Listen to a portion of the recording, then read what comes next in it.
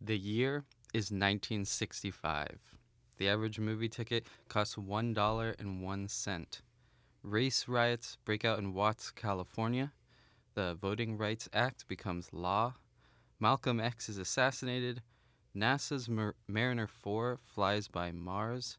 And Muhammad Ali defeats Sonny Liston. The hot movies of the year include Help, Dr. Zhivago, Thunderball, The Sound of Music, For a Few Dollars More, and today's film, A Patch of Blue. The hot albums of the year include Help, Rubber Soul, Bringing It All Back Home, My Generation, Out of Our Heads, The Beach Boys Today, and today's album, Highway 61 Revisited. So, Dad, who made this album? What's it about? Thank you, Simon. This album is by the great Bob Dylan. And this album was actually released on August 30th, 1965. And this was the album where Dylan infamously went electric. There was only one song, the song Desolation Row, on the album that is acoustic. And this has been argued by many that the quote-unquote 60s started with this album. The title, Highway 61, is an allusion to Bob Dylan's home of Duluth, Minnesota, because Highway 61 travels all the way from Duluth, Minnesota, all the way down to the southern cities that are important in the development of the blues. It peaked at number 3 on the charts in the U.S. Rolling Stone magazine ranks the album number 4 on its list of top 500 albums of all time. The song, Like a Rolling Stone, is ranked as the number 1 song of all time by Rolling Stone. And the album was well received, although many reviewers seemed puzzled by it. The Melody Maker wrote, "It is fairly incomprehensible, but an absolute knockout."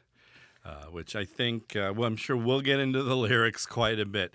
This is a complete 180 from the last album that we reviewed, which was Miles Davis, an album instrumental, no lyrics. This album is obviously Bob Dylan, all about the lyrics. I'm sure we'll get into. So now, let's start with the album cover. Yeah. I don't know if you want to kind of describe what it looks like. Well, it's a picture of Bob Dylan.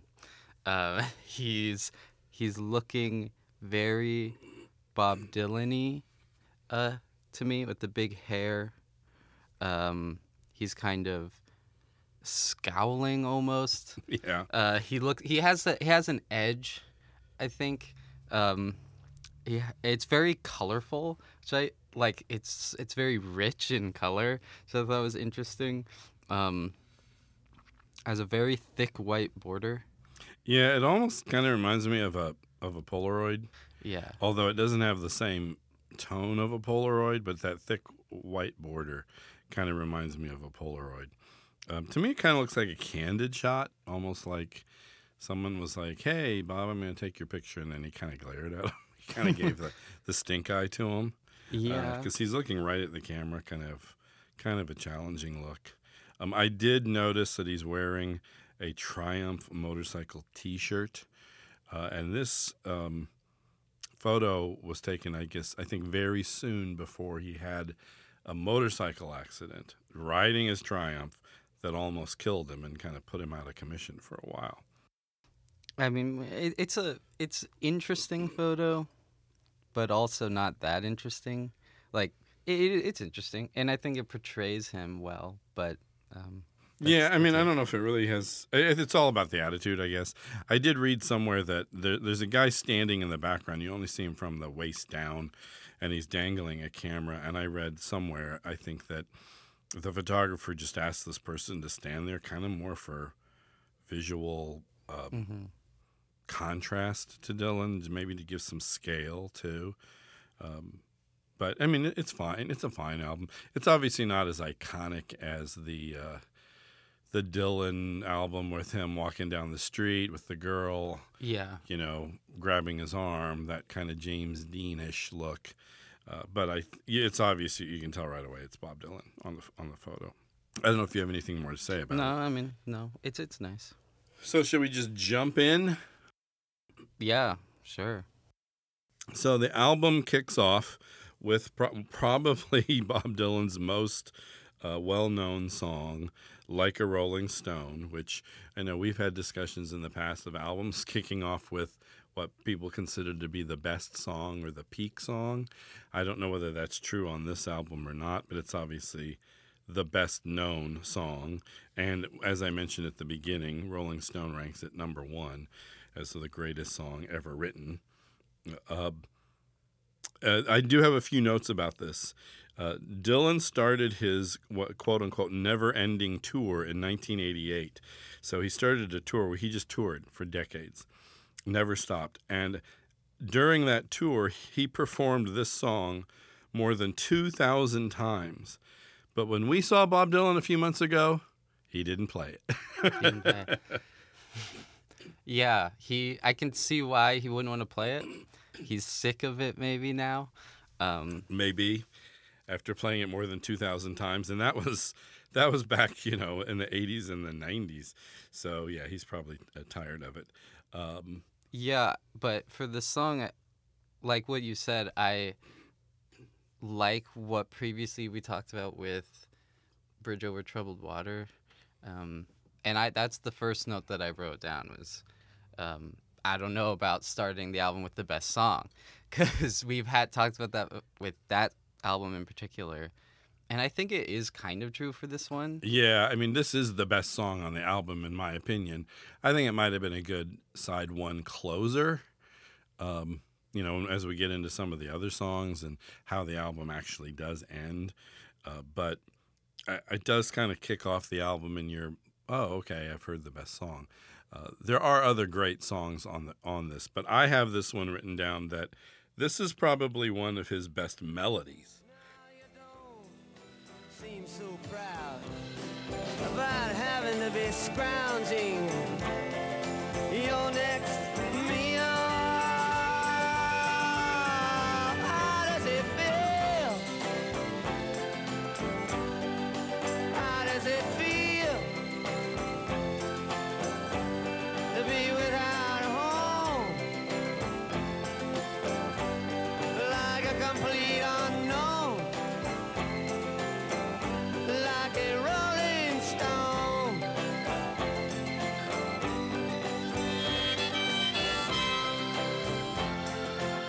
Yeah, and I think that's what's in common with his best songs to me, is that his best songs are best musically, Right. or at least best. It's a combination of his really good lyrics and musically a good melody. And this is kind of a sing-along song. It's easy to sing along with this song. It's not easy to sing along with a lot of his other songs. But I mean, it's obvious why. And a million people have written about this song. I don't probably have much to add to it, to the conversation, other than it is a fantastic song. And with like a lot of Dylan songs, it's about the rhythm and the lyrics. To me, his lyrics don't always have meaning, but this is probably a song where you could interpret the meaning a little easier than many of his other songs. I think the lyrics definitely make sense. And I wrote that down. I guess that's a notable for Dylan, is the lyrics make sense. I think, I think it does have a fairly clear story about a certain character, which some of the other songs aren't as clear, or they maybe don't have a meaning at all. And also, I believe, with the Rolling Stone thing, I believe it was number one. I believe they updated it. Is it? And it's now like number 4. Because what went to number one? I think in there the updated Respect was number 1. And or what's whatever. going But on, either way, it's obviously very high. Yeah, it's historically very, very high. Which is interesting, and I mean, it's so hard to say that a movie is the greatest, or a song is the greatest song. Right. I mean, it's very hard to compare this song to the song Respect by Aretha Franklin. Very different types of songs. Um, but I'm going to touch on the lyrics just a tiny bit, just because I think one of the great things Dylan does is he rhymes things in unusual manners. Yeah. So he's got this line, but you only used to get juiced in it. And then he rhymes that with, and now you're going to have to get used to it. So Yeah. it's not exactly a rhyme, but the way he sings it and the way it goes with the melody, your brain turns it into a rhyme. Yeah, and I think he rhymes "kiddin' you" with "didn't you." Yeah. And I mean, and I think like I think of Dylan as a poet first and a musician second, even though he's more known as a musician, I guess. But he's like obviously I think more of a poet. Like he just felt like he wanted to write a poem, and it was like now he's putting it to music. And I feel like I vaguely remember even reading something about in the build up to this album that he just had page after page after page of lyrics that he had written with no music in mind, and then said, okay, I'm going to turn this into an album. And then obviously brought in the electric component. And this song does, to me, kind of set the template for the whole album, because you have that kind of what I think of as the typical Dylan sound. You've got the organ, you've got the tambourine, you got kind of the jangly guitar. Obviously, you've got the rhythm of the drums. That kind of sound quality that goes through probably the next 3 or 4 albums of his, Blonde on Blonde and et cetera, where it just has that classic Dylan sound. And his voice. And his voice, yeah. His voice is very Dylan-y in this. I think the music is still good. Like I think the musicians that are playing on the album are really good. Yeah, and I think we kind of talked about this when we saw Dylan. Yeah. He obviously can get the best musicians and kind of let them do their thing, and then he kind of just sings along with them. I think you're right, and there's a number of points in this album that I go through, and I think I really kind of honed in on some of the musicianship of the guitar or the organ or whatever.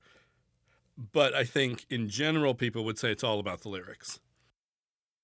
Yeah, I mean, I think we'll get more into that as we go, so I think we should just move on.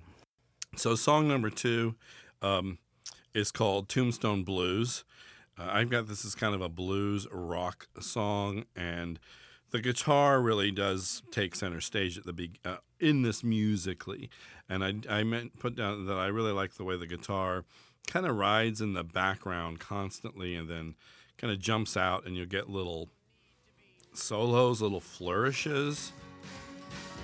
The ghost of Belle Star, she hands down her wits to Jezebel and Nun. She violently knits a bald wig for Jack the Ripper, who sits at the head of the Chamber of Commerce. Mama's in a factory, she ain't got no shoes. Daddy's in the alley, he's looking for food. I'm in the kitchen with the Tombstone Blues.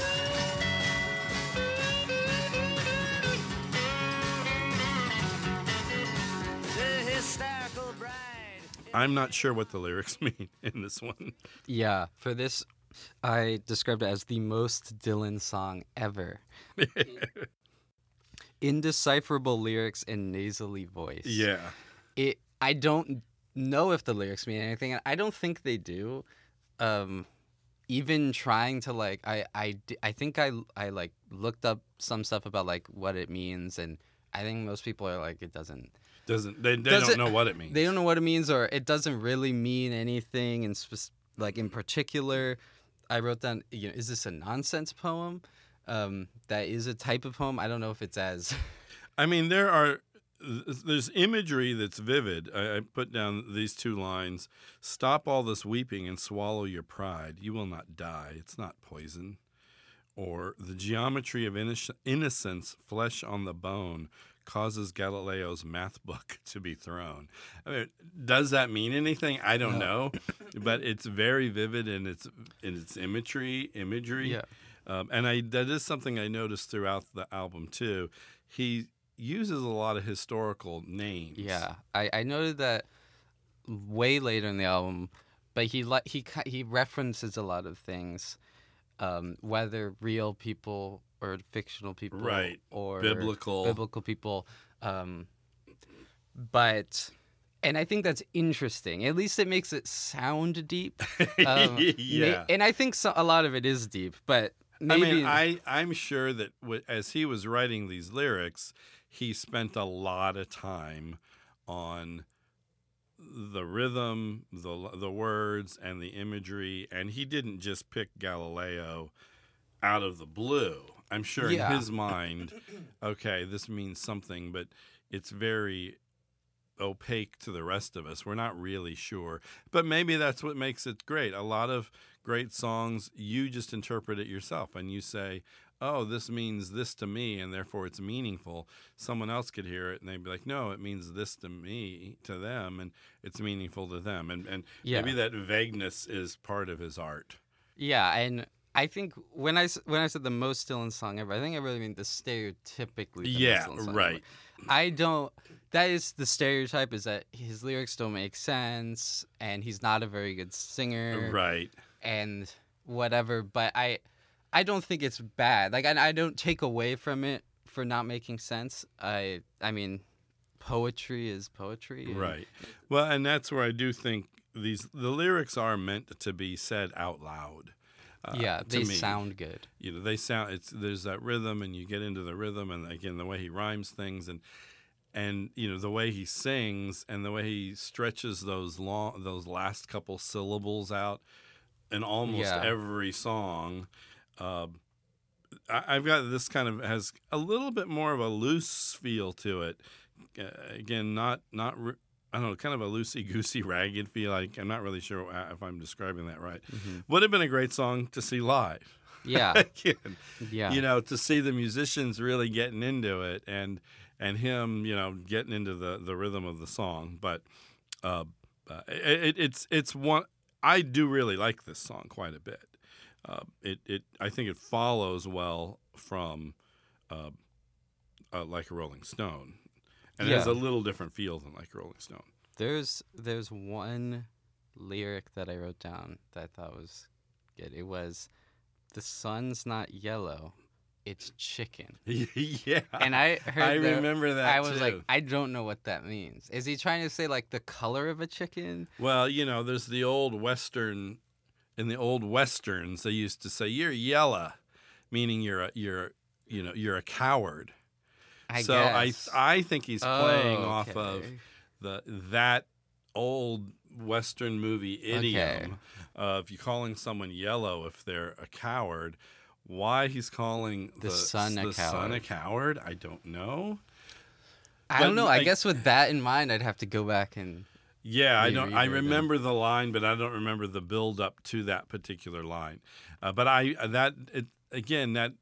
That lets you maybe see some of his references, you know, because, you know, his age growing up, he probably watched a lot of Westerns. Yeah. You know, he obviously was into the blues and American folk music and stuff, and he's just throwing all of these things. And he's obviously well read. Know. So, you know, throwing in these other historical references. I think that's what's good about poetry and what's fun. Like, I haven't written a lot of poetry, but when you do, when I have, it's that's kind of happened where like I will reference something very specific that I know, and most people don't get that reference, and it's so specific that it means something to me, but to a lot of people it would mean something else, or it doesn't mean anything. Well, and I think a lot of times it's that specificity that kind of draws you in too. You know, to say something like "the sun's not yellow, it's chicken." I mean, you immediately notice it, and even if you don't know what it means, it stands out as like, well, that's an interesting thing to say. Yeah. You know? What does that mean? Right. So again, good song. From there, we move into "It Takes a Lot to Laugh, It Takes a Train to Cry," which I like the title of that. It just makes me think of people leaving and maybe you're crying because someone's getting on a train and leaving. Mm-hmm. And I know there's a long history of blues songs about trains and using trains as a metaphor. And then he plays a harmonica, which is really highlighted, which I know in the blues, a lot of times they mimic the train whistle with the harmonica too. It's blues. I didn't write a lot for this. I wrote that it was blues. I didn't think about the train. I guess I'd never thought about the train being a prolific metaphor, but it definitely makes sense. And I just wrote, it has a nice, lazy groove. I've got that too. I like the little piano flourishes that pop in and out. I've got that it's kind of a series of build-ups. Rhythmically, things build up, and then it's kind of cyclical, which I think is true of a lot of his songs, where you get this series of rhythms over so many verses, and then it kind of starts over again.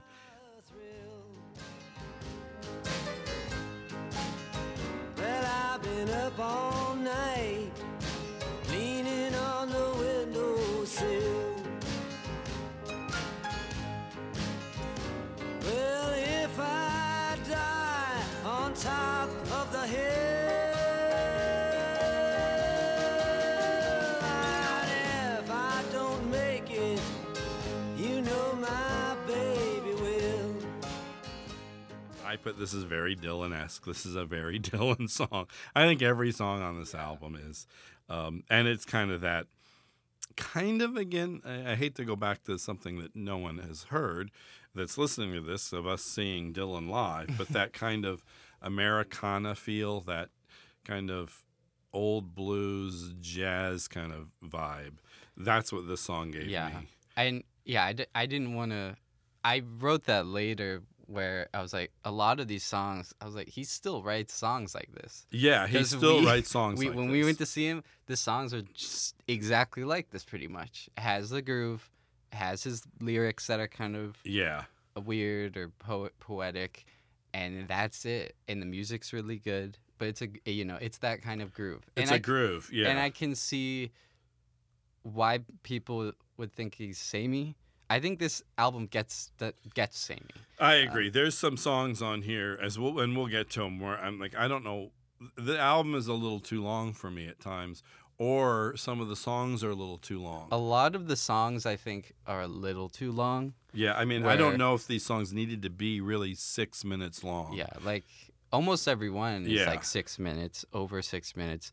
We'll get to the last one, right. Which is really long, but yeah. But then we move from that song to the next one's called From a Buick 6. This is a shorter song. Again, to me, with talking about a Buick, it's travel. Maybe it's that whole Highway 61, driving down the road thing. It immediately struck me as kind of the old Bo Diddley rhythm, and he even name drops Bo Diddley in this song. So to me, it's kind of his homage to that Bo Diddley early rock sound. Well, if I go down, she's bound to put a blanket on my bed. Well, when the pipeline gets broken and I lost on the river bridge, I don't have a whole lot more to say about this one. I like the lyric where he describes someone as a junkyard angel. I thought that was just a really nice description.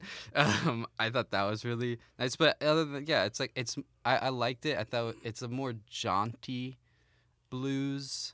And that junkyard angel thing goes back to the cars. The junkyard, obviously, where a lot of people with cars being junked. Yeah. So it's a kind of a road trip song, maybe.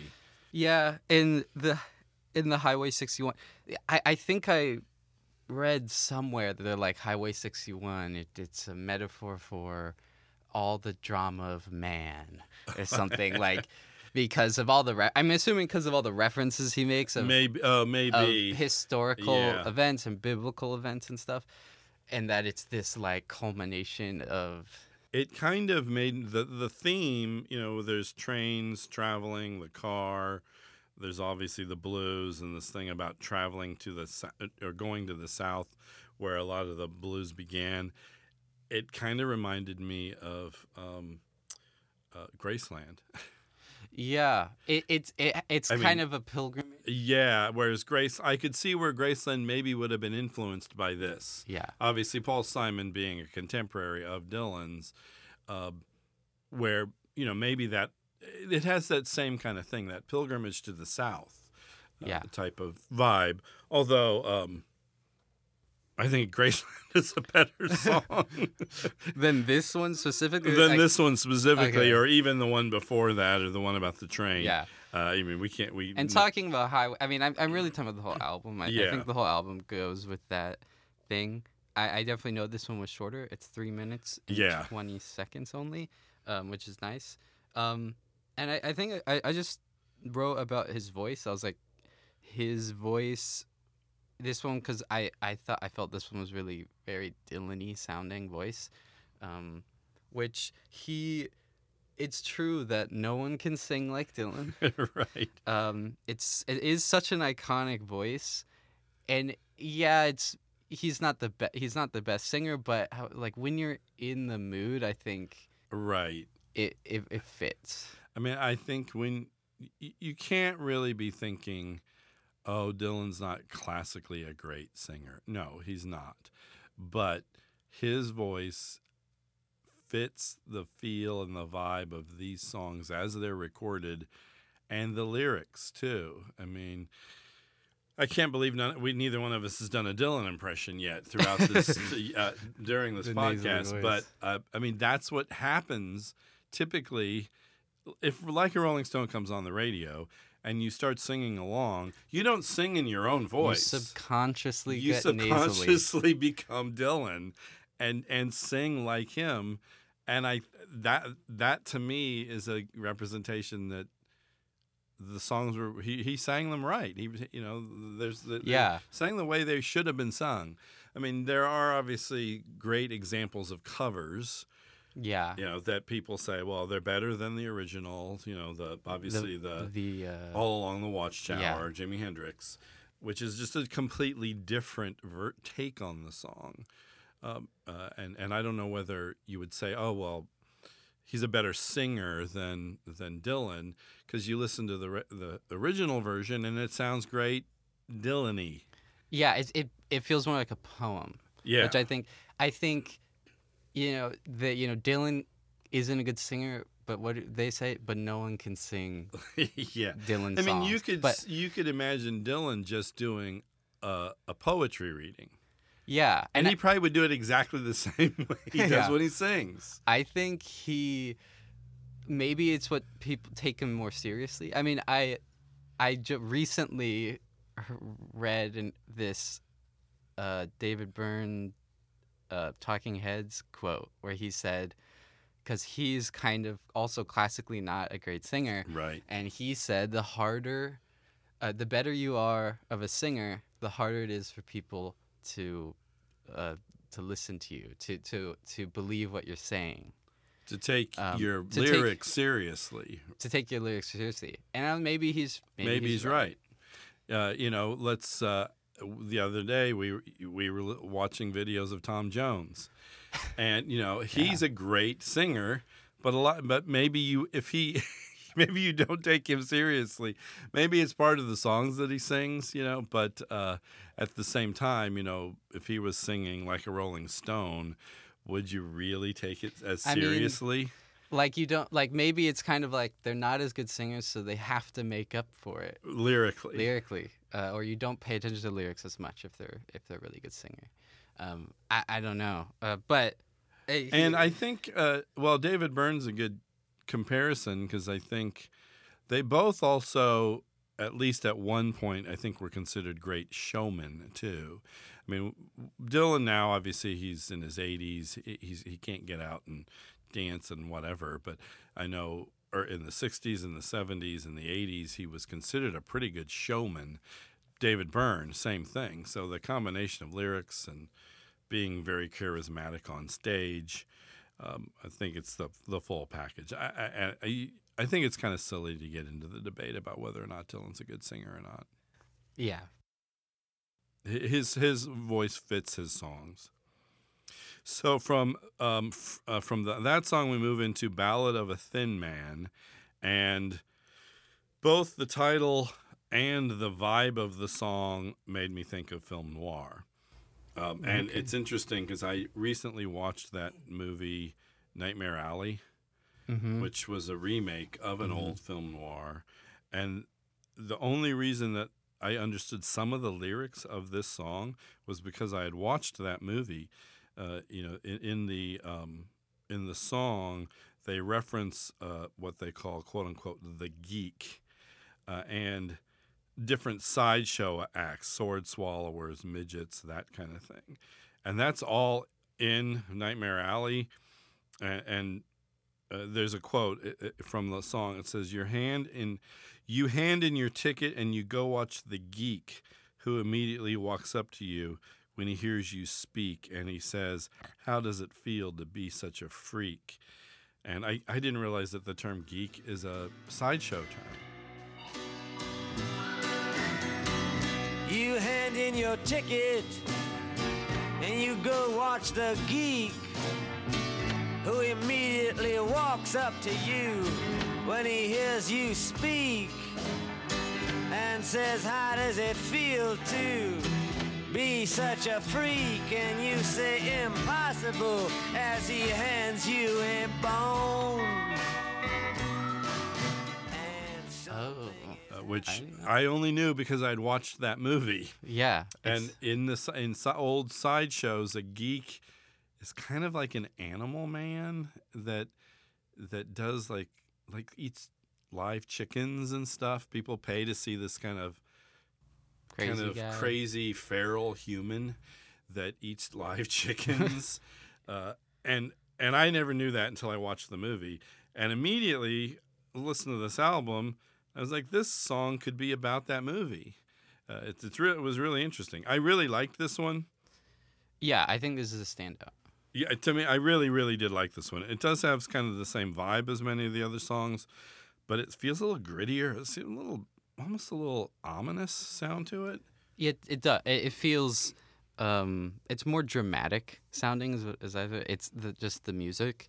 It has kind of a slower tempo, a sinking sound, a dark sound, and I think also the lyrics are better too. I think because they feel more targeted to a specific audience. The other ones are kind of like it's interesting imagery. But this one feels like he's really trying to say something to a specific group of people. Or maybe telling a little bit more straightforward story. I don't know. I'm not going to say that I could tell you exactly what it's about, but there, as you went through the song and the chorus verses and so forth, you definitely got. I got kind of that cinematic. It was almost like shots from a movie. Like a storyboard. Yeah, it is. It has that where it. I think it starts. I think where he's in like a bar or something. Yeah. Somebody walks in. He describes who it is. It has that kind of cinematic. Yeah, thing. I think cinematic is a great way to describe it. I think partially, at least, what it's about is a guy, the thin man, I guess, or Mr. Jones. Right, as Mr. Jones. Who is educated. He's well educated, but he doesn't really understand the real world. It's superficial, his education, and I think it and from what I've read and what I've seen from it, that it's about a guy who's well educated superficially, but he doesn't understand kind of this rebellious counterculture thing that's happening. He doesn't understand what's going on, and I think he's like, because I think he says like things are happening, but you don't You don't understand. but you don't understand. Yeah. Um, This was one of my favorite songs on the album. yeah, I think it is. It's probably my second favorite. I mean, I didn't really rank them, but I can't help but say, like Rolling Stones, probably the best. And then there's 2 or 3 that I think are right behind it. So from there, we've got Queen Jane Approximately. And again, not really sure what it's about. It seemed to me that he was talking about a specific woman almost that he was narrating about, and that maybe this person, maybe it's someone who's in the limelight, maybe a celebrity, maybe a singer, maybe it's someone he knows. That he's kind of trying to figure out how for them to get free of their responsibilities. And there seems to be a lot of issues with family, so I don't know whether he had a lot of issues with family. I don't know if it's about someone specific, but I do think it's about a woman character, whether that's a stand-in for somebody or not. And I think it's similar to like a Rolling Stone, in that it's about someone who's privileged. That's what I got from the lyrics, but it's a little less aggressive. It's not as aggressive, I don't think, as like Rolling Stone, like how does it feel kind of aggression, but it's still about that. And this is, to me, this is the part where I was like, it's kind of getting the same.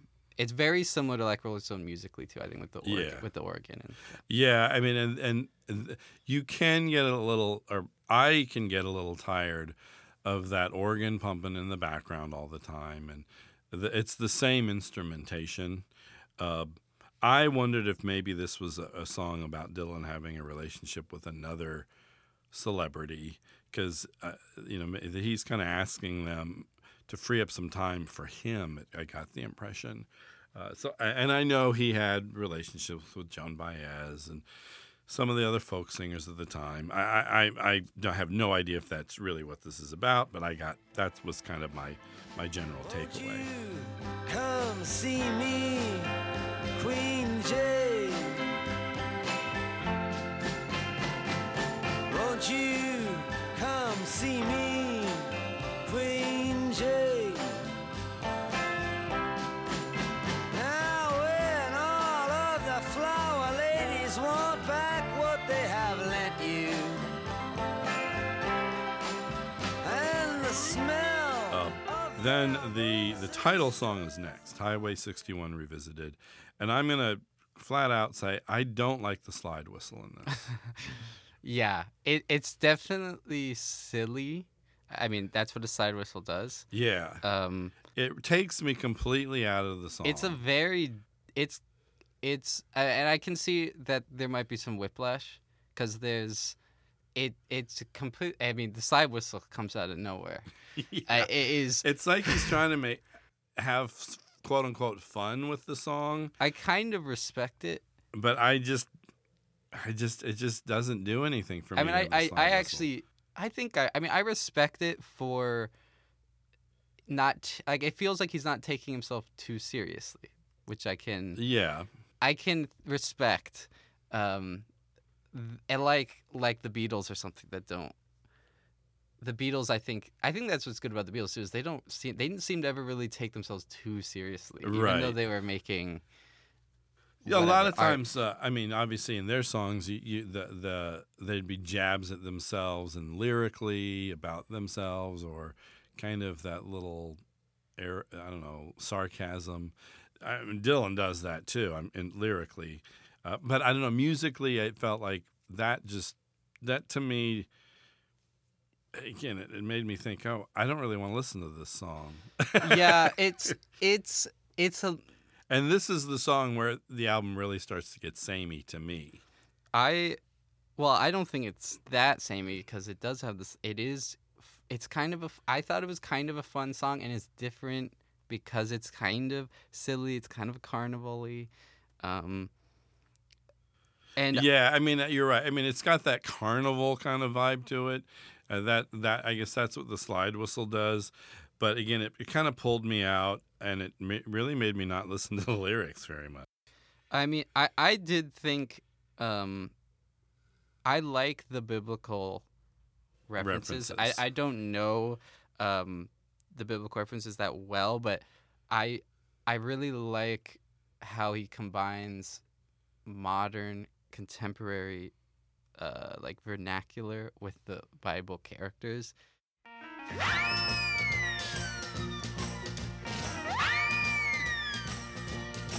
Oh, God said to Abraham, kill me a son. Abe said, man, you must be putting me on. God said, no. Abe said, what? God said, you can do what you want, Abe, but next time you see me coming, you better run.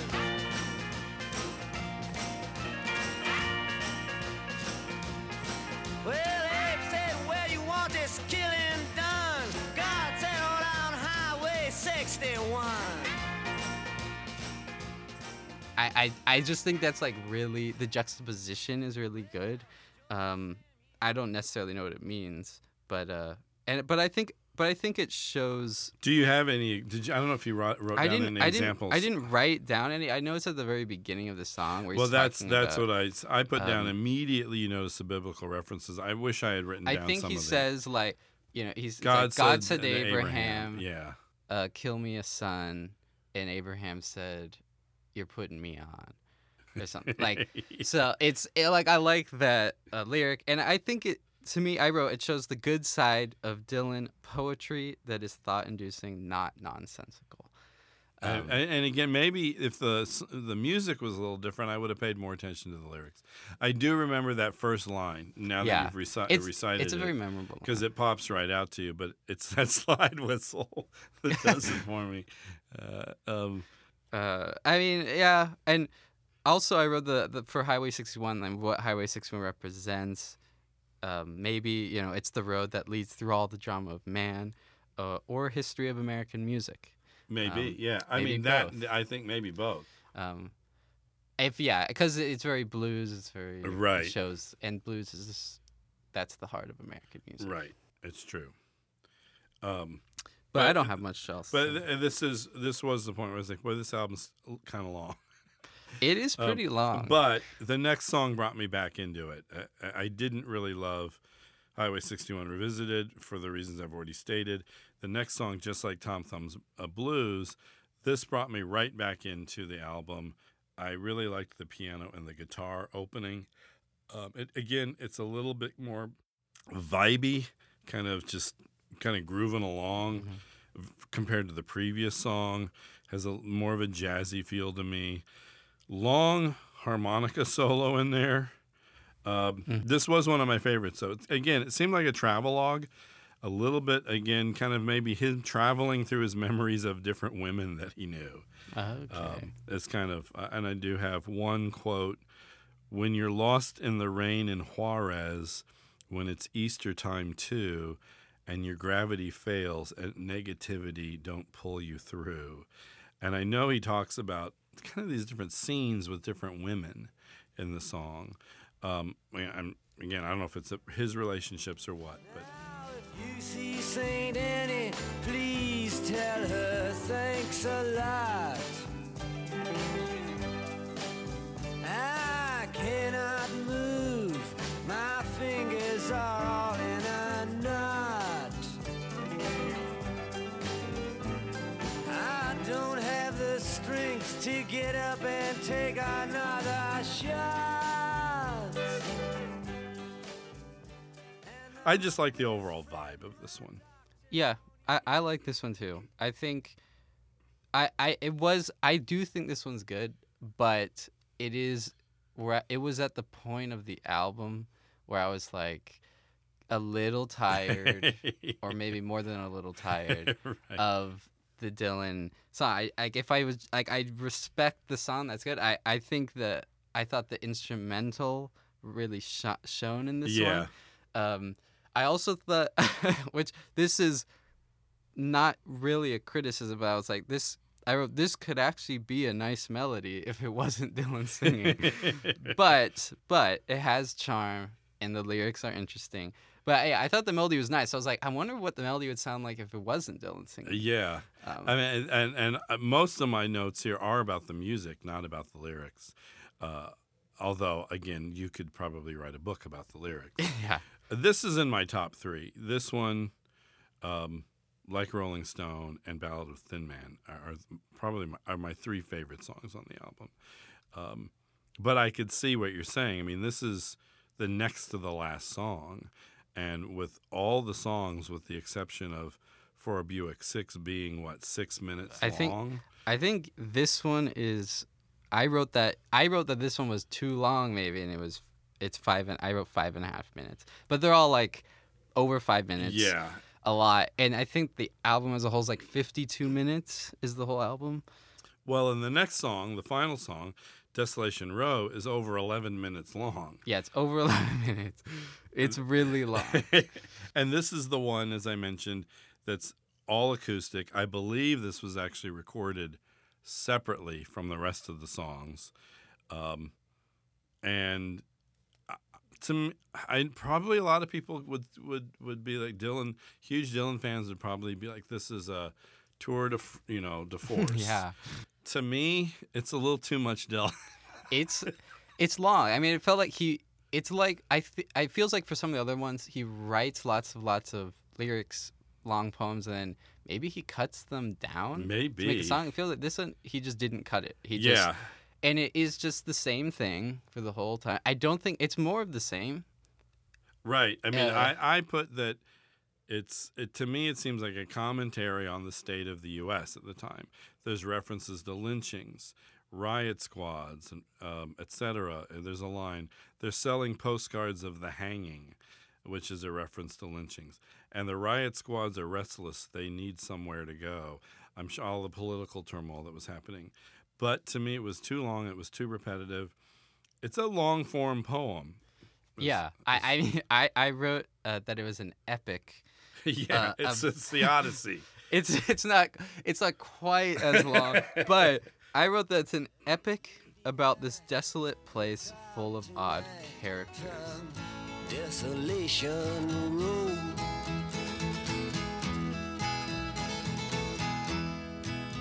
Cinderella, she seems so easy.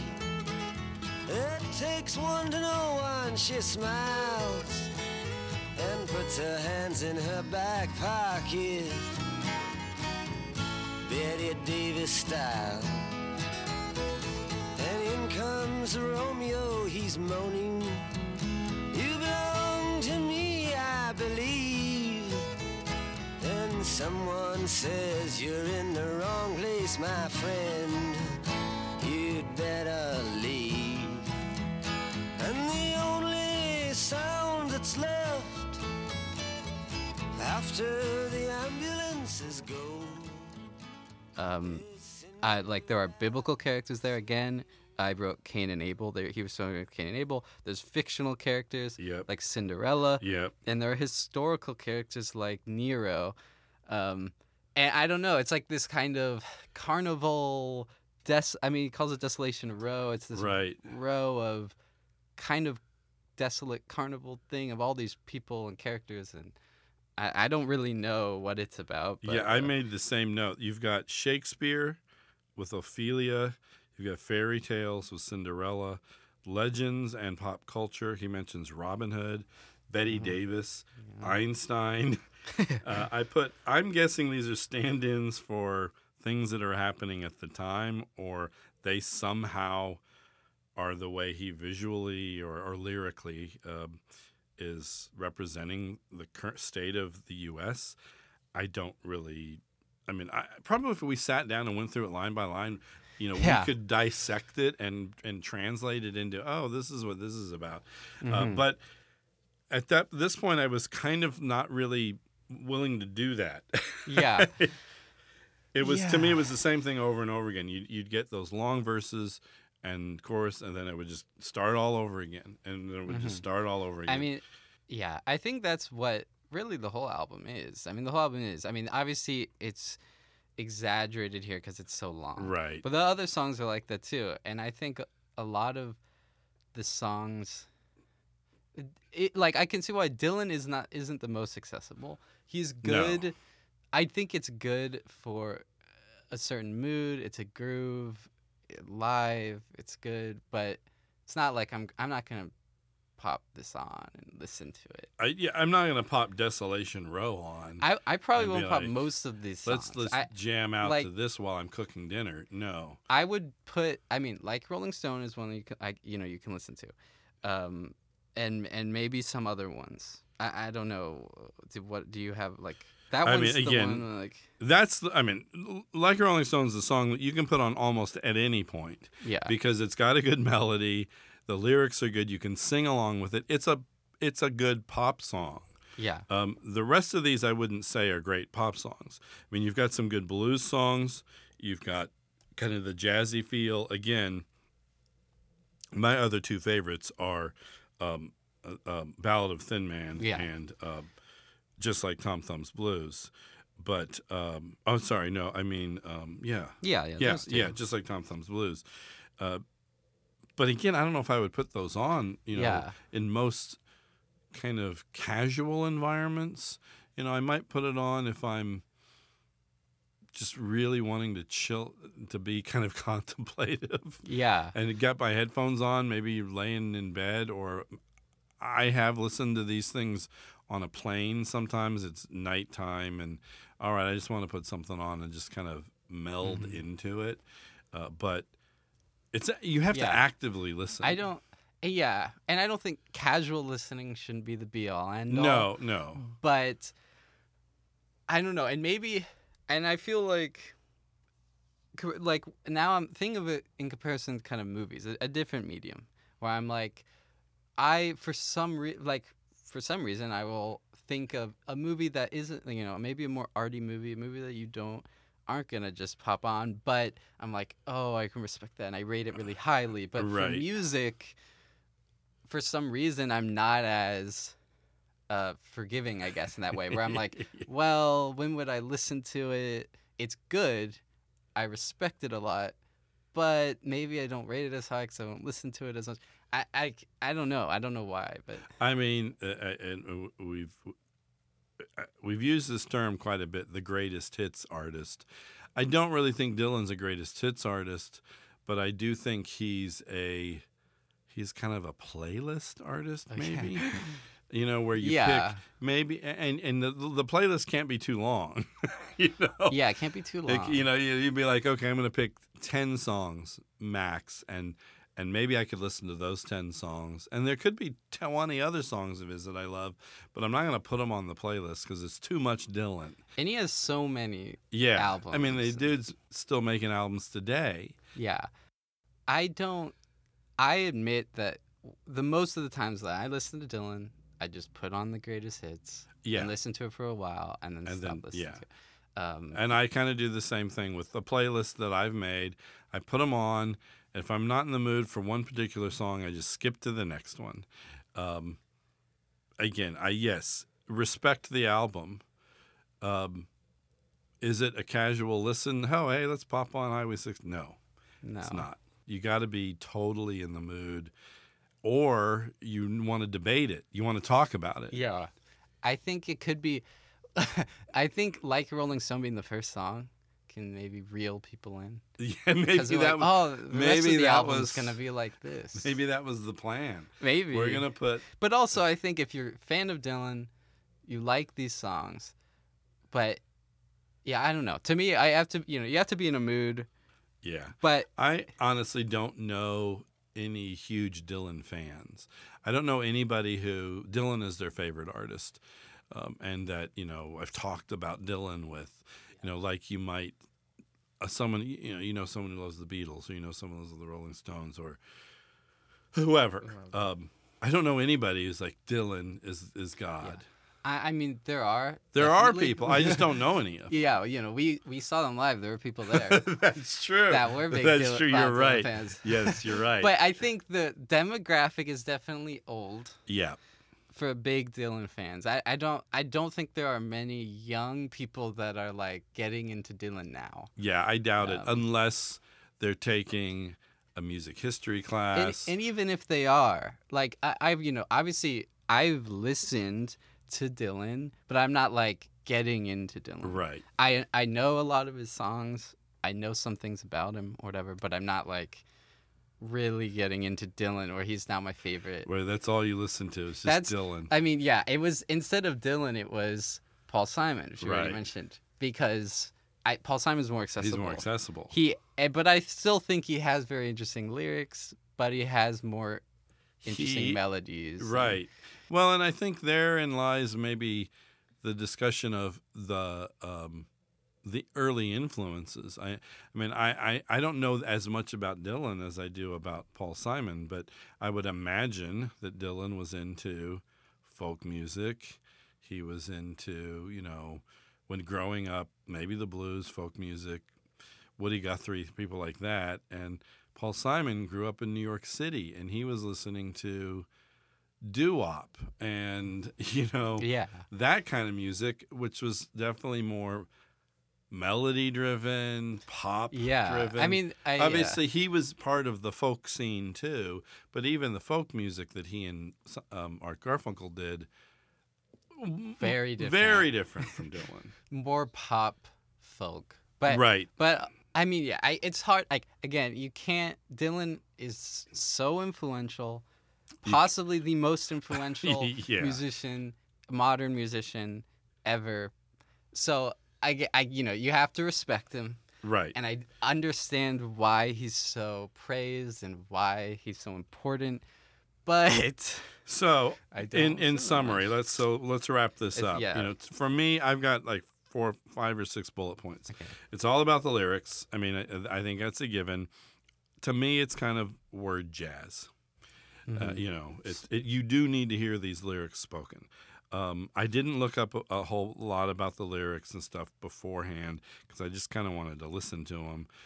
But we've already said you've got to actively listen to Dylan. There's not a lot of hooks. There's not a lot of easy melodies. It's Dylan at his most Dylan, is what I put down.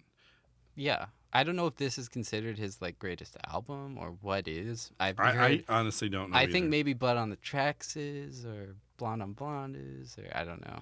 I put, this is probably blasphemy, but I found the long harmonica solos a little grating, which I know a lot of, again, Dylan with the harmonica around his neck. I didn't find it as interesting musically, with the exception of maybe 3 or 4 songs. Again, the lyrics are what makes this interesting, with the exception of Like a Rolling Stone, which has got a great melody. I'm giving it an 8.5. Wow. That's a high rating. Again, a lot of it might just be pure. It's pure respect for the artist. Yeah, it's hard. I think this time I wrote an initial rating, and I call it initial before we talk, because a lot of times I change how I feel after I talk about it. In my initial rating, because this time I wanted to be a little more harsh on, like, I don't listen to this. I probably Right. won't listen to this Yeah. very much. It'd probably be a long time before I listen to the album again.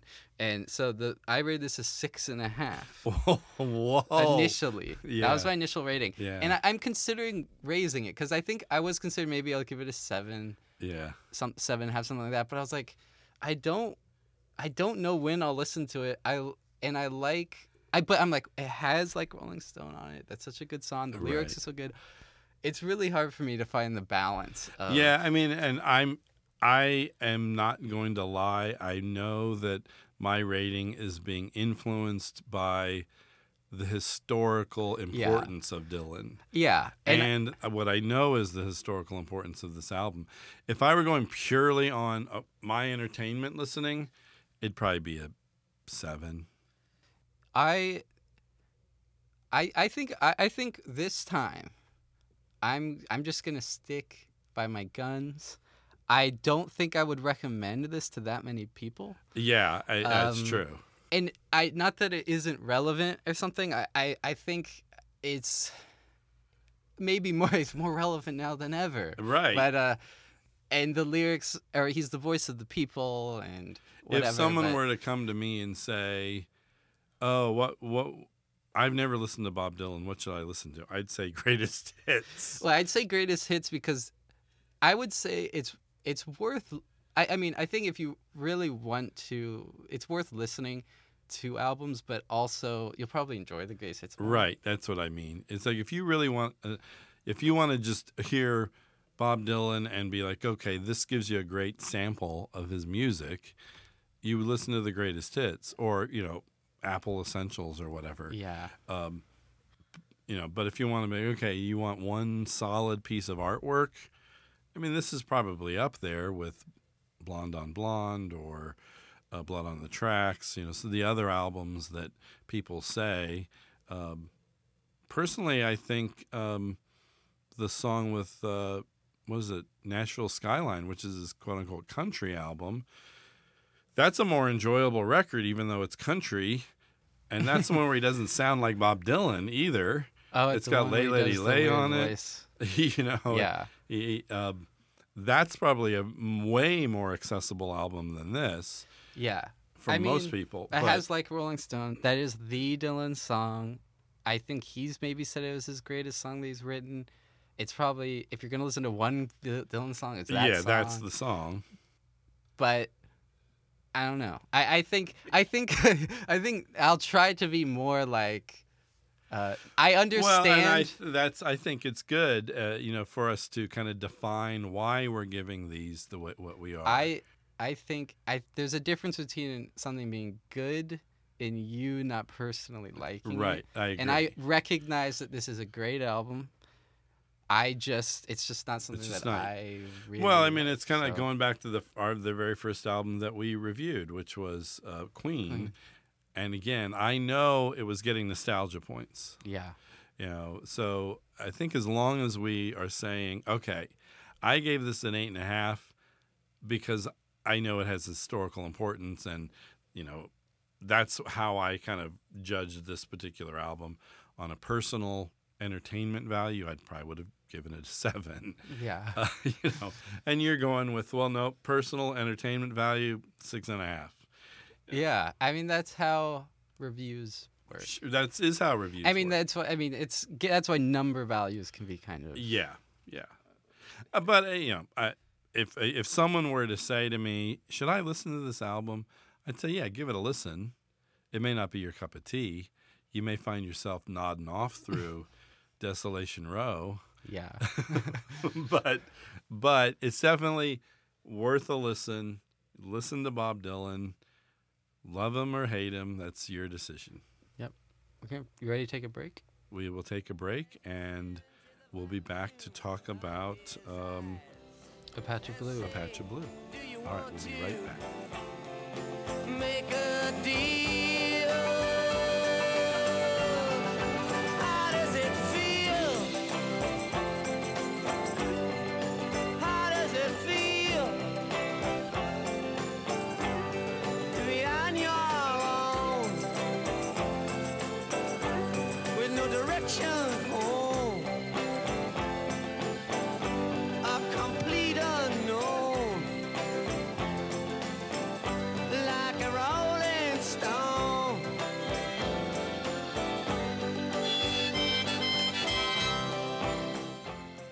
And we're back. The movie we watched for 1965 was a movie called A Patch of Blue. Simon, can you tell us a little bit about the movie? Yes. The movie was directed by Guy Green. It's an adaptation of a book, actually. The book is called Be Ready with Bells and Drums by Elizabeth Cata. It follows a one-sentence plot summary it follows the friendship and relationship between an educated black man and an uneducated blind white girl. A poster for the movie describes it as a man, a girl, captives in their own worlds, finding escape in each other. It stars Sidney Poitier, Elizabeth Hartman, Shelley Winters, and Wallace Ford. Also, Shelley Winters won an Oscar for this role for Best Supporting Actress.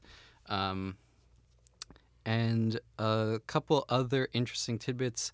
The scenes of Poitier and Hartman kissing were removed from the film when shown in the southern U.S. Yeah, I read that too. And which is something I noted immediately was Guy Green specifically chose black and white when color was available. Which is actually the first note that I wrote was black and white is definitely a conscious choice. Yeah.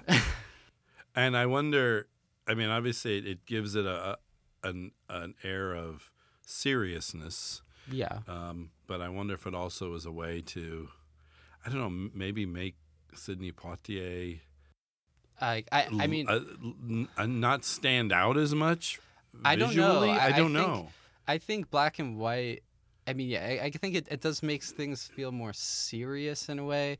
It's obvious, it makes it more about light in contrast. Right. Yeah, to me. that's true. You're right. But like just visually, but even just the words black right. and white. Yeah, that's true. You're right. Yeah, black and white. Makes You're right. You're right. I didn't even really think about that. The real basicness of black and white. You're right. I mean, I liked the movie quite a bit. I'd never heard of this movie, which surprised me because it's an Oscar-winning film. I mean, Shelley Winters won an Oscar for this. I think the other actress was nominated for I think it was award. nominated for other awards. I didn't write this down. It was nominated for like things like set design and other things, and the lead actress was nominated, which I believe at the time she was the youngest actress to be nominated for lead actress. I don't know if Poitier was nominated or not. I don't think he was.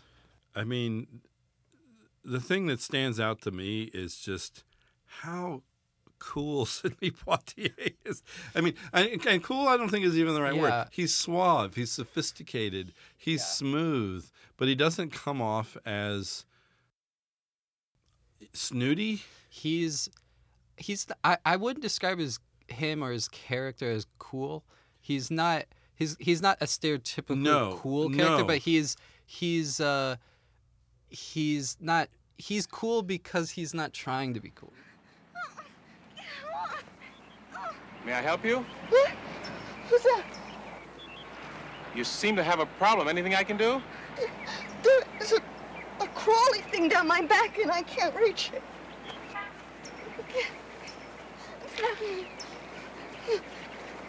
No. I got it. All right. It's a caterpillar. And he seems just as frightened as you are. Oh, thank you, sir. Right, yeah. There's just something natural, and if you met him, a person like this character, and I get the sense that maybe Poitier is probably a lot like this character in the sense that he's educated, he's comfortable with himself. I don't know. You would feel comfortable around him. Yeah, he feels like such a genuine person. Yeah, that's probably the best way to put it. He really feels like he's never putting on an act. No, it doesn't seem like. And again, a great smile. The dude had a great smile. So just in general, with the black and white too, kind of almost like a realism film. Italian realism or French realism or whatever. It's a message film for sure. But then it had some of these odd fantasy sequences, daydream sequences, where the girl could suddenly see. Yeah, that was interesting. It's almost a slice of life. It's not a it's a very simple story. Right. And whether it's a romance or not, I think it's debatable. Yeah, I think it is debatable. I think it might be a one-way romance. It's definitely at least one way. Yeah. And I think it probably is a one-way. At least that's how I think see the it. Poitier character does feel beginning. for her something beyond just friendship, but he's a realist. He knows that it wouldn't. It's not going to work out. It can't happen at that time in history. And his brother is obviously. Yeah. What are you doing? What are you, nuts? I I definitely know that his brother definitely kind of represents maybe the real, in some way even more real. His brother's kind of the more a stereotypical black American Yeah. than Sidney Poitier. At least to me, he's obviously still well educated. I think Right. I think like, he's a physician. He's yeah. So, but he's more like, what are you doing? Yeah. Those guys, you know, he's the one who kind of mentions, because in the movie there isn't a lot of direct like social things or racism happening, but he's the one who kind of mentions more of the serious things that are happening in the world. Hey, bro, what goes on here? Hi. What happened? A hospital burned down or something? Whipped, man. I just dropped in for a shower and some sack time. But what's with little orphan Annie out there? Nothing. She says she's a friend of yours. Yeah, that's right. Well, since when? I never saw her before. Well, since a few days. Where'd she come from, this, Selena. Well, thanks. Where'd you meet her? In a park. In the... Oh, man. You picking up chicks in the park now? Knock it off. That kid's blind. Oh. Yeah, I thought there was something a bit off-center, but I still don't get it. It's very simple. She's blind and she needs help. She's just a friend. Very touching. Man, you gotta be out of your mind. The most you're likely to get out of this is a kick in the pants. Why don't you go take a shower and cool off? Even though it's obviously there and it's underlying the whole movie. But... And I mean, it's an interesting, again, for the time period, 1965. There's two black characters, Sidney Poitier and his brother. They're both professionals, obviously. They're both educated. You know, it's not probably what most people would see of African-American characters in the movies of the time, and obviously that was a distinct choice. I guess, again, for those that haven't seen it, the main character, and I can't remember what her name is. I wrote it down, I think. She's blind. She's basically been raised by her mom and grandfather, uneducated, not sent to school, nothing. And, you know, her mom is this horrible shrew of a woman, played by, what's her name? Shelley Winters. Yeah. And basically she convinces her grandfather to set her in the park during the day. And she has this job where she strings beads on necklaces. Mm-hmm. And Sidney Poitier comes along, and they bump into each other, and they build a friendship. That's kind of the plot of the movie. I found the scenes between Sidney Poitier and the main character just really pleasant and likable and fun. Like when they go shopping, and obviously she's not been exposed to kind of normal everyday food that we would consider normal everyday food. And he can't believe it, and he obviously likes this kind of mentor role. Oh, here, taste the pineapple, taste this, taste Asparagus, that. chili beef, minestrone, clam chowder, tomato, chicken gumbo, turkey noodle, kangaroo tail, vichyssoise, vegetable, or just plain pea? Kangaroo tail sounds interesting. Kangaroo tail? I bet you it tastes interesting, too. Oh, all righty. It's freezing. Ice cream section. Strawberry, chocolate, vanilla, and all sorts of fruit flavors. Hey, do they have pineapple? Pineapple? Pineapple. Pineapple sherbet. You want that? Yeah, so. it's not easy to at least chew. the beginning is kind of like a rom-com. Yeah. And that's what I like it's about it. It's the fish out of water kind of stuff, too. Yeah, like I specifically wrote the the grocery scene as a very rom-com scene, Yeah. or because that seems to happen a lot in rom-coms where they're in a grocery store and they're kind Yeah. of doing something silly. And then people are kind of glaring at them. People are like, "What are they doing?" And it's something like everyone wishes that they could do, Right, But but nobody nobody but really does does that. No one really sits the And it person wouldn't- on the cart. And It drives wouldn't them be around. as fun, really, in real life. But in movies, it's really fun. Yeah. And I think he has that kind of where he might even see her as like a daughter almost, or someone like that, where it's a younger parent and child, Right. or it's not. He doesn't see it as romantic. Not at the beginning, At for least sure. not at the beginning, and I don't really think so even at the end. Maybe, but At some of the editing I really liked. Yeah. I got down to there's this scene where he says, "Do you like corned beef?" Yeah. And there's a quick cut to eating the corned beef, and she's like, "I love corned beef."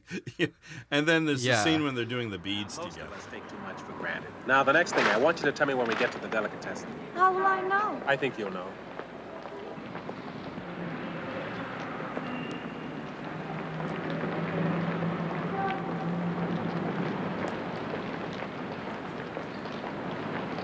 It's here someplace, ain't it? Right. I thought so. Whatever they're cooking, it sure smells good. They make great corned beef sandwiches here. You like corned beef? I love corned beef. Still hot, too. As you And there's drink. like a rhythm of putting the beads on back and forth. Just the way the film was made. But then it does get dark, kind of. I mean, it's a relatively, I can't remember, it wasn't a super long movie. They talk about, she gets raped. I mean, there's just, I mean, it does get dark. Yeah, the kind of cuts, like they're kind of like dialogue match cuts. Yeah. It does it multiple times. It's Right. not just that one time. I wrote down that one, but he does it when she's at home and asks, I think, the grandpa, "Do I look okay?" And then it cuts to Sidney Poitier saying that she does look you look at the beautiful. party. Yeah. So like it does it a lot, which I thought was really interesting. It's kind of weird in some way that it kind of takes you out, but also it's interesting. It's visually interesting, Yeah. and I like it a lot. Oh, here they are.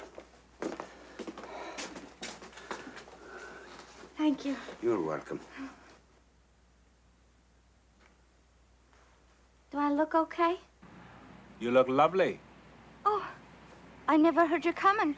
I hope you've been working hard today. It's almost like a jump cut kind of approach, but Yeah, I think dialogue match cut. It matches the dialogue, and you don't. It takes you a little second to realize it's a different scene. yeah. Um, I kind of liked that part of it. I did like it. Tonally, it was kind of at times all over the place. Like I said, the first part of the movie, rom-com-y, these dialogue cuts, kind of lighthearted. And then, she's back at her house, and her mom is horrible. Mm-hmm. And I don't think today, if someone did a performance like Shelley Winters did, that they would win an Oscar for that. It's over the top to me. Her I don't know, crassness and the way it's big. It's a huge, big performance. Yeah. Amongst these relatively small, quiet performances, Sidney Poitier's is a quiet performance. The main character, woman, it's a pretty quiet performance. And then Shelley Winters is just chewing the scenery like nobody's business. And she wins an Oscar for it. I mean, I don't know. I don't know about whether she'd win an Oscar, but yeah, I didn't think too much about it. I think it's fine, and I think it fit. I mean, I think it fits the movie, and it fits the time period, like the time the movie was made. Where it doesn't, to me, it didn't feel like really out of place. Or I'm like, oh, she's really over the top, and everyone else is not to me. But I mean, and the way she and her dad fight and they're screaming. I mean, maybe that's how things were in poor parts of New York City. I don't know.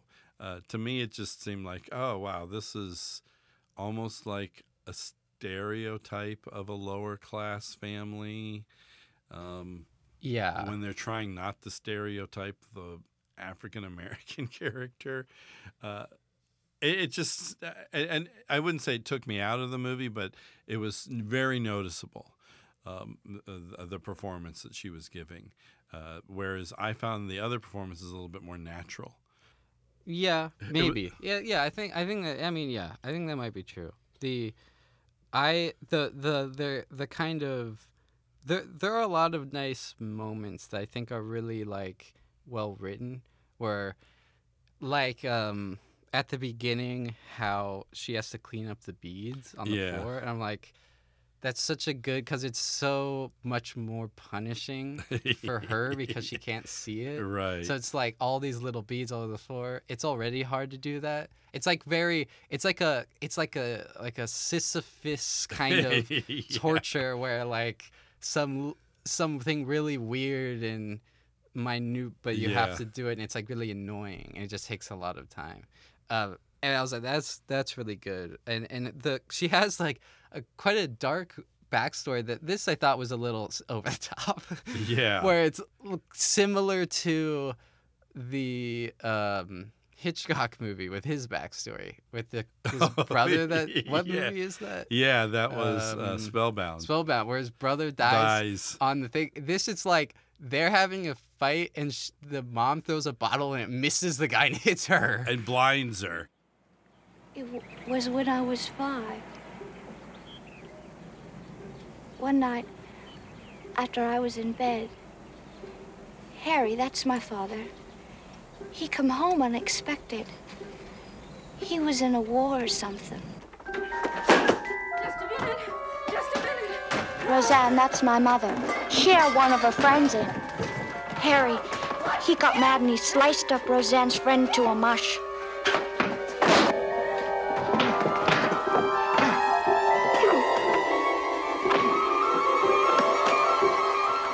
Then Roseanne threw the bottle. And blinds her. It's like, I can't remember what it was, but it's like she got acid in her eyes or something. It's like, because of the fight.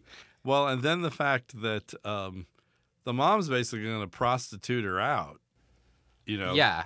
They're going to move to another building because they realize, she and her friend realize, well, because her mom's a prostitute and she and her friend are prostitutes, but they're getting old. And so they're like, well, we can't do this any longer. But my daughter, she could do it. Prime age, we're going to move to a new place. I mean, and that spurs the whole climax of the movie. And Sidney Poitier trying, getting her out and going to a school and whatnot. But it's a good movie. I did really enjoy the movie, and I think the reason I enjoyed it was because of the two main characters' performances. There were aspects of the filmmaking that I liked, the editing, some of the dialogue.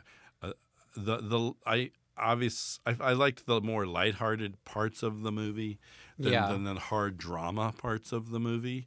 But you had to have some conflict. I mean, you couldn't just have two people happy-go-lucky. They happen to be a blind white woman and a black guy. I mean, there wouldn't have been any movie there. You had to have the drama with the mom. But I did like the movie quite a bit. Yeah, I did like it quite a bit. I thought it was interesting. That was the plot was simple but engaging, with some social commentary. Right. Some not so subtle symbolism. Obviously, I mean, she's blind. Right. So Love is blind. Love is blind. And but also like no one is really racist except one part near the end when her mom is racist. Her mom is racist. Her mom, and maybe her grandma is racist. I can't. I don't yeah, remember. I mean, someone sees the daughter with Sidney Poitier and tells the mom, I think, right? and she eventually confronts the two of them, and says some racist things, but then interesting, everyone who's in the park, they react negatively towards the mom instead of this black man with this young white woman. I don't know how realistic that is. I don't know. I mean, I think it depends maybe where they are, and I don't know where it's set. Yeah, I just kind of assumed it was New York City, but I could be wrong. I don't know. I mean, obviously, it's a time. Yeah. A lot of things are happening. Progress is being made, but right. also... I mean, it's a message. It is a message film. Like you said, it's got a pretty straightforward metaphor. Love is blind. Goodness is a basic human instinct for most people. There was one thing that I wasn't 100% sure of the importance of, because he had given her a music box that his mom gave him, I believe. And then, when she leaves to go to the school, he doesn't get a chance to give her the music box. He runs out to give it to her, but the bus is gone already. I don't really know what that's supposed to show. Yeah, that was.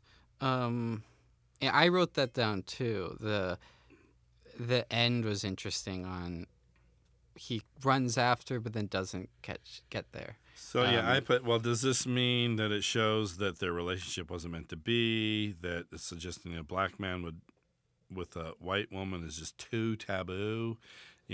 Since that he didn't get a chance to say, oh, here's, my gift to you kind of thing. I don't know what it meant, but they made a big point about showing the fact that that she left and he didn't get to give her this gift. I mean, I don't know. I don't know what it means. Maybe I don't know where she's going. I was like, maybe. She was going to like a school for the blind. A school. I don't know if it was like a more optimistic ending in that, he now has another chance to see her because he has to go and see her to give her the thing. Or maybe. I don't know. I think that's a very optimistic. I mean, it could be that, she's off to a better life and she doesn't need this talisman anymore. I mean, maybe it's kind of the opposite, where now the talisman is a memory of her for him. Yeah, maybe. I don't know. I mean, and to me, it's I kind of read it as they never see each other. Yeah, again. Me too. That's kind of what I read it as, was that this relationship was done now. She was going off to school. She's supposed to be, 18? I think she's 18.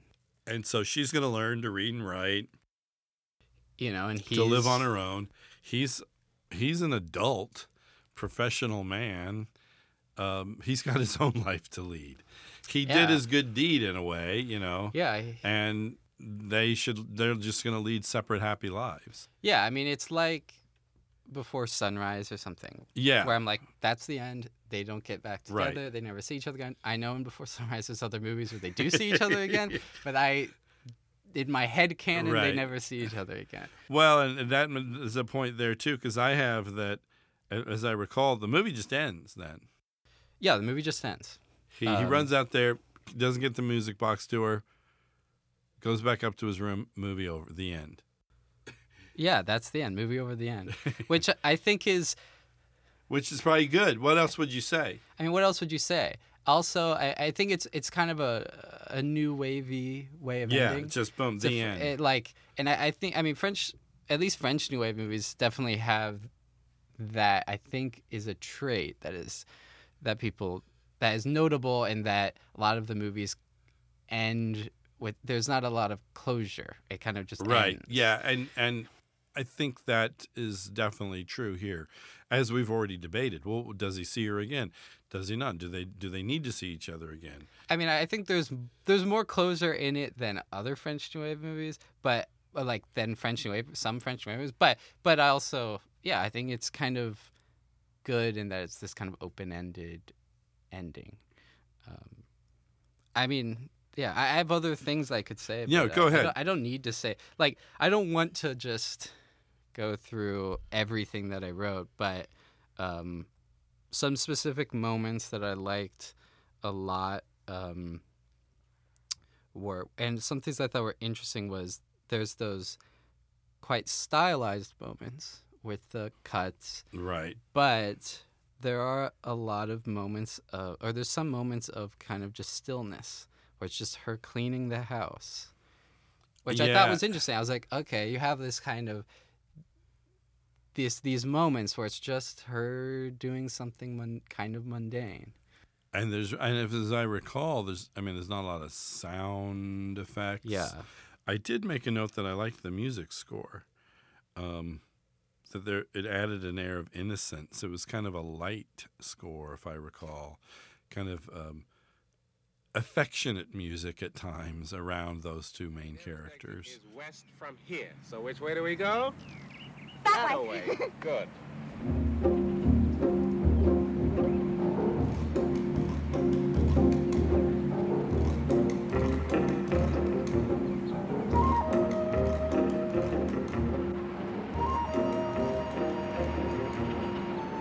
We're on the path. Turn right. Now it's smooth sailing.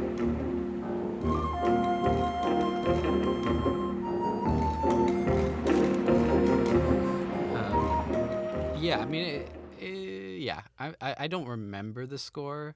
It's been a long time since we watched the movie now, but I think it probably is. It's nice, kind of sentimental. Sentimental's probably a good word. Another scene that's really important, I think, is when near the middle of the movie when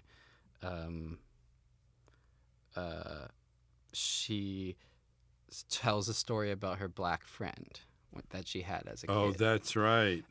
Which I think is a very important part because at this point she doesn't know that Sidney Poitier is black, and I don't think. And she tells this story of her as a kid where she had a friend that was black, and she obviously didn't know. She didn't know, and her mom didn't let her see her again or whatever. And obviously that's a big moment. You know, it's this kind of dramatic irony for her. Right. Sidney Poitier is like, oh, I can't. What do I do? Because I don't know. Does he ever come out and say, I'm a black man? She realizes it. She realizes it. I don't remember how she realized it. I don't remember either. There's a point where she's kind of professing her love for him. And he's like... And he's like, no, you can't. You know, there's things that you don't know or don't understand. And she's like, I don't care that you're... And then, she says, black. I know you're a Negro or whatever. I can't remember what term I don't they care use. or whatever. Yeah. But, yeah, I mean, that's obviously a really important moment. Yeah. I know that was definitely very important. What was her name? It's Pearl. Well, that suits her. I had a friend called Pearl once. Hmm? She used to come up to the room and play with me. We had a lot of fun together. Me and Pearl, we was great buddies. Not anymore? Nah, Roseanne, she put a stop to that. What for? She came home early one day and raised hell. What were you up to? Nothing much. She got mad because Pearl was colored. You know, black. She said I could never have a black friend. Did you ask her why? When Roseanne gets going, you don't bother about why. You just keep out of the way. Pity Pearl was colored. Another moment that I thought was important was when she... Anyhow. That kind of goes against expectations is that when she decides to go, which I thought was going to happen, is she goes to the park alone. Right. So she tries to get there alone, and she fails. She doesn't make it. Yeah. Which I thought was good. I was like, okay, she tries and fails, at least the first time. And I don't think she actually tries again. I don't think she gets there on her own. Yeah, I mean, because in a more Hollywood movie, maybe she'd get there and there'd be the, oh, you got here all by yourself kind of scene. Yeah. But instead she immediately is confused. Yeah. And overwhelmed with the sounds and loses track of where she is, and finally somebody helps her. Yeah, I think it's good that, I mean, but even though she fails, it's still progress. Yes, that she was willing to give it a shot. I mean, and it shows, she's getting more confident. Yeah. there's some, yeah, there's, I mean, I mean, it gets, what we said before, it gets dark. There's a rape scene. Yeah. And that is what I wrote, that the POV, it's shot in POV, which I was like, that's very effective. Yeah. It's a very effective POV, and it's very sad. Like, she's a very sad character because she doesn't, and something that she says, I don't have like the quote, but after that scene, she says that how she thought Roseanne, which is her mom, had a good time with her lovers, but doesn't now. She doesn't think she does now, which is like such a sad thing, and because that's all she knows. Well, and she even says something to Sidney Poitier when she's telling this experience. She's like, "Oh yeah, I've been had," or something like that. You know, I'm not an innocent. I know, and she almost kind of blames herself for it. Yeah, I mean, which I think is realistic. Yeah, it's realistic. She's just such a, so like for a lot of different things, she just doesn't. She's ignorant. Yeah, but in a very unfortunate way. Obviously, I still got the sense that she generally felt like that the world was still good. Yeah, she's this good person. Yeah. That is still there despite all these horrible things that happen to her, and she just thinks this is what life is like. Yeah, normally. And she's just accepted it. But until she meets Sidney Poitier, and then she her eyes are kind of opened, so to speak, to people. There's actually people that can kind of care for me, and there's a wider world, and I could learn to read. Yeah, like she starts to stand up for herself a little more. The last moment that I have, and then I have some quotes, some vocabulary that I thought was funny. When Roseanne and the grandpa start fighting, and it just gets crazy. It escalates. They are like breaking everything in the house. Like that I can see is a little over the top, but like it's destructive. They're like destroying their house, like throwing things, breaking bottles, glass, plates, everything. You stupid old drunk! Who are you calling stupid? Why, you $3 broad, you! You okay? You black-hearted bitch, if you want to fight! You filthy old bum! And I'm like 35 years! I never saw such a filthy old bum! Oh, my own father! 35 years! 45 is more like it! And you look every bit of 45! Yeah! Fat 45-year-old boy. Don't have anything any time for a bet. He's getting broken, and then like, it's kind of funny is that the neighbors come in. They're like Italians, and they start yelling and fight. Immediately, the Italians start fighting, but then Roseanne and old Paul like kind of immediately join sides. Right, that's exactly to fight against the Italians that came in. The neighbors come, and they suddenly their fight's over. They're like, "Stop sticking your nose in our business," and then they're allies, and then they just want to have a drink together. And then they're like, "Okay, that's it. We let out our." And they just start laughing. Then the Italians start fighting each other. Right. I'm like, it is crazy. It's crazy. But then, I think maybe we should end this with some vocabulary. What's the vocab? That I thought was, or lines I thought were kind of funny. Like how Sidney Poitier calls grocery shopping marketing. Oh, which I thought was, I was like, marketing. That sounds so, I thought at first I was like, like he's doing sales, but then I was like, oh, he's grocery shopping. I got to do my marketing. I've never heard it. I mean, either. But he says marketing, and also somebody said, because I wrote down, I'm doing the Watusi. They mentioned Watusi. Dancing. They mentioned the Watusi specifically. I don't remember that. Which I thought was funny, because I always think of the Batusi. The Batusi. Someone says a shower and some sack time. I think probably Taking the mom a nap. said that. Yeah, I just think thought- she probably It's just did. these little phrases, and this was kind of weird. Is there's a point near the end where like a kid delivers a message. Oh, yeah. Is it to Sidney Poitier or is it to her? I can't remember. It's the. I think it's to her. It's the son of the. Isn't it the son or daughter of the bead guy? I think.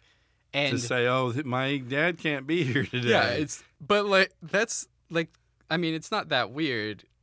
They don't have a way to communicate, and they don't have a phone. They don't even have a phone. But yeah. I thought it was funny because he says his message, but then he goes to leave and he goes, "I almost goofed." He says, "I almost goofed. Oh, I forgot to tell you this. I almost goofed." I thought that was just like, did people actually say that? I must have. You goofed. I goofed. I'm gonna send a message to you next time. I need to tell you something.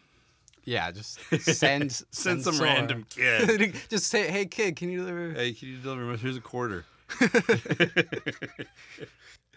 I mean, those are interesting. No, I remember the marketing, but I don't remember the sack time. Sack time. I mean, in summary, I did like the movie, even with all the domestic violence and the rape scene and stuff. It still kind of came across as a sweet movie. Yeah, generally, I think it is. I liked it. I gave it a 7.5. Is it a perfect movie? No, it's definitely has some things of its time. It's not overly subtle in any way, shape, or form, but it's definitely an enjoyable movie to watch. I mean, if you're in the mood for, I wouldn't say a lighthearted movie because it's not necessarily lighthearted. I don't know. I think it's one to watch if you're interested in Sidney Poitier. Yeah, Sidney Poitier. Or just movies made around. Yeah, I mean, and movies that are kind of that civil rights era. Yeah. I mean, and I haven't seen a lot of Sidney Poitier movies. No, I haven't. I don't know if I have. I think this might have been the first one that I've seen. But I gave this one an 8 out of 10.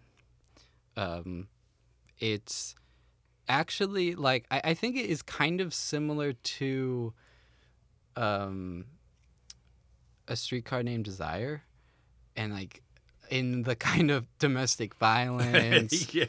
And they're poor. They're poor. Yeah. Lower class. Right. Problems. It's not, obviously there's no racial component. Right. But it kind of reminded me just maybe how the set is and how kind of violent it can be. Just kind of casual violence. Where it's like Marlon Brando's like very quiet kind of for a lot of the movie, but then at times he's going crazy and he's slapping people and he's yelling and stuff. But yeah, I mean, I think it's good. I think it's good. I liked it. I like how there was kind of different parts. It's like, oh, there's a rom-com here, and there's I liked more it of too. a drama and, here. And like I said, it was the two main characters that made me enjoy the movie the most. I mean, that's the heart of the movie. Yeah. I mean, that's the whole thing. That's the whole movie. And lastly, the title is interesting. I didn't know what the title meant at first. I was like, what does that mean? But I understand that what it's supposed to mean is a patch of blue sky. Yeah. I was like, what does a patch of blue mean? I can't remember if they actually say that when they're in the park. I don't know. I didn't write down that they did. But there is a part where it storms. Right. Which obviously storms. Right. But yeah, I mean, I think it's good. I think it's worth watching. I think it fits the time. And I think this movie and this album fit the time. Right. I agree. I think they were a good pairing. We could have easily gone with something not socially conscious from a movie perspective. But I think this was a good pairing between the two, the album and the movie. And I think we both enjoyed in general the album and the movie. Even though, we didn't give Dylan a 10 out of 10 or anything. Well, you rated it pretty high. I didn't rate it that high. All right, so what we will do is I've got the random number generator up, and we will look for the next year. The next year is 2021. Yeah. I've actually been waiting to get like a really modern year. Yeah. Because I want to listen to modern music. not because I love modern music, but because I think it'll have some more interesting conversations. Yeah, it will be, because I think with listening to music of the 60s and the 70s, yeah, we've done some more recent than that. Generally, we agree. I could see where we might get a little bit more conflict. I don't know. Maybe not. And there's a lot of great movies. Yeah. So we'll take a break while we decide which movie and album from 2021, and we will be right back. Would you hurt yourself? No, I'm doing the Watusi. What? I almost goofed. Papa said he... And we're back. Again, the next year that the random number generator came up with for us is the year 2021. Obviously, our most recent year. And for the album, we decided on Billie Eilish's album, Happier Than Ever. Yes. And for the movie, we decided on Licorice Pizza. So these are two blind choices. We don't know. Neither one of us have really listened to Billie Eilish, and neither one of us has seen Licorice Pizza. I don't know a whole lot about that filmmaker either. So it should be an interesting conversation, and we will see you back here at the next episode of Reels and Revolutions. Yeah. Dylan, I'm going to do it. Okay. All right. How does it feel? No more letters, no. Not unless you mail them from Desolation Road.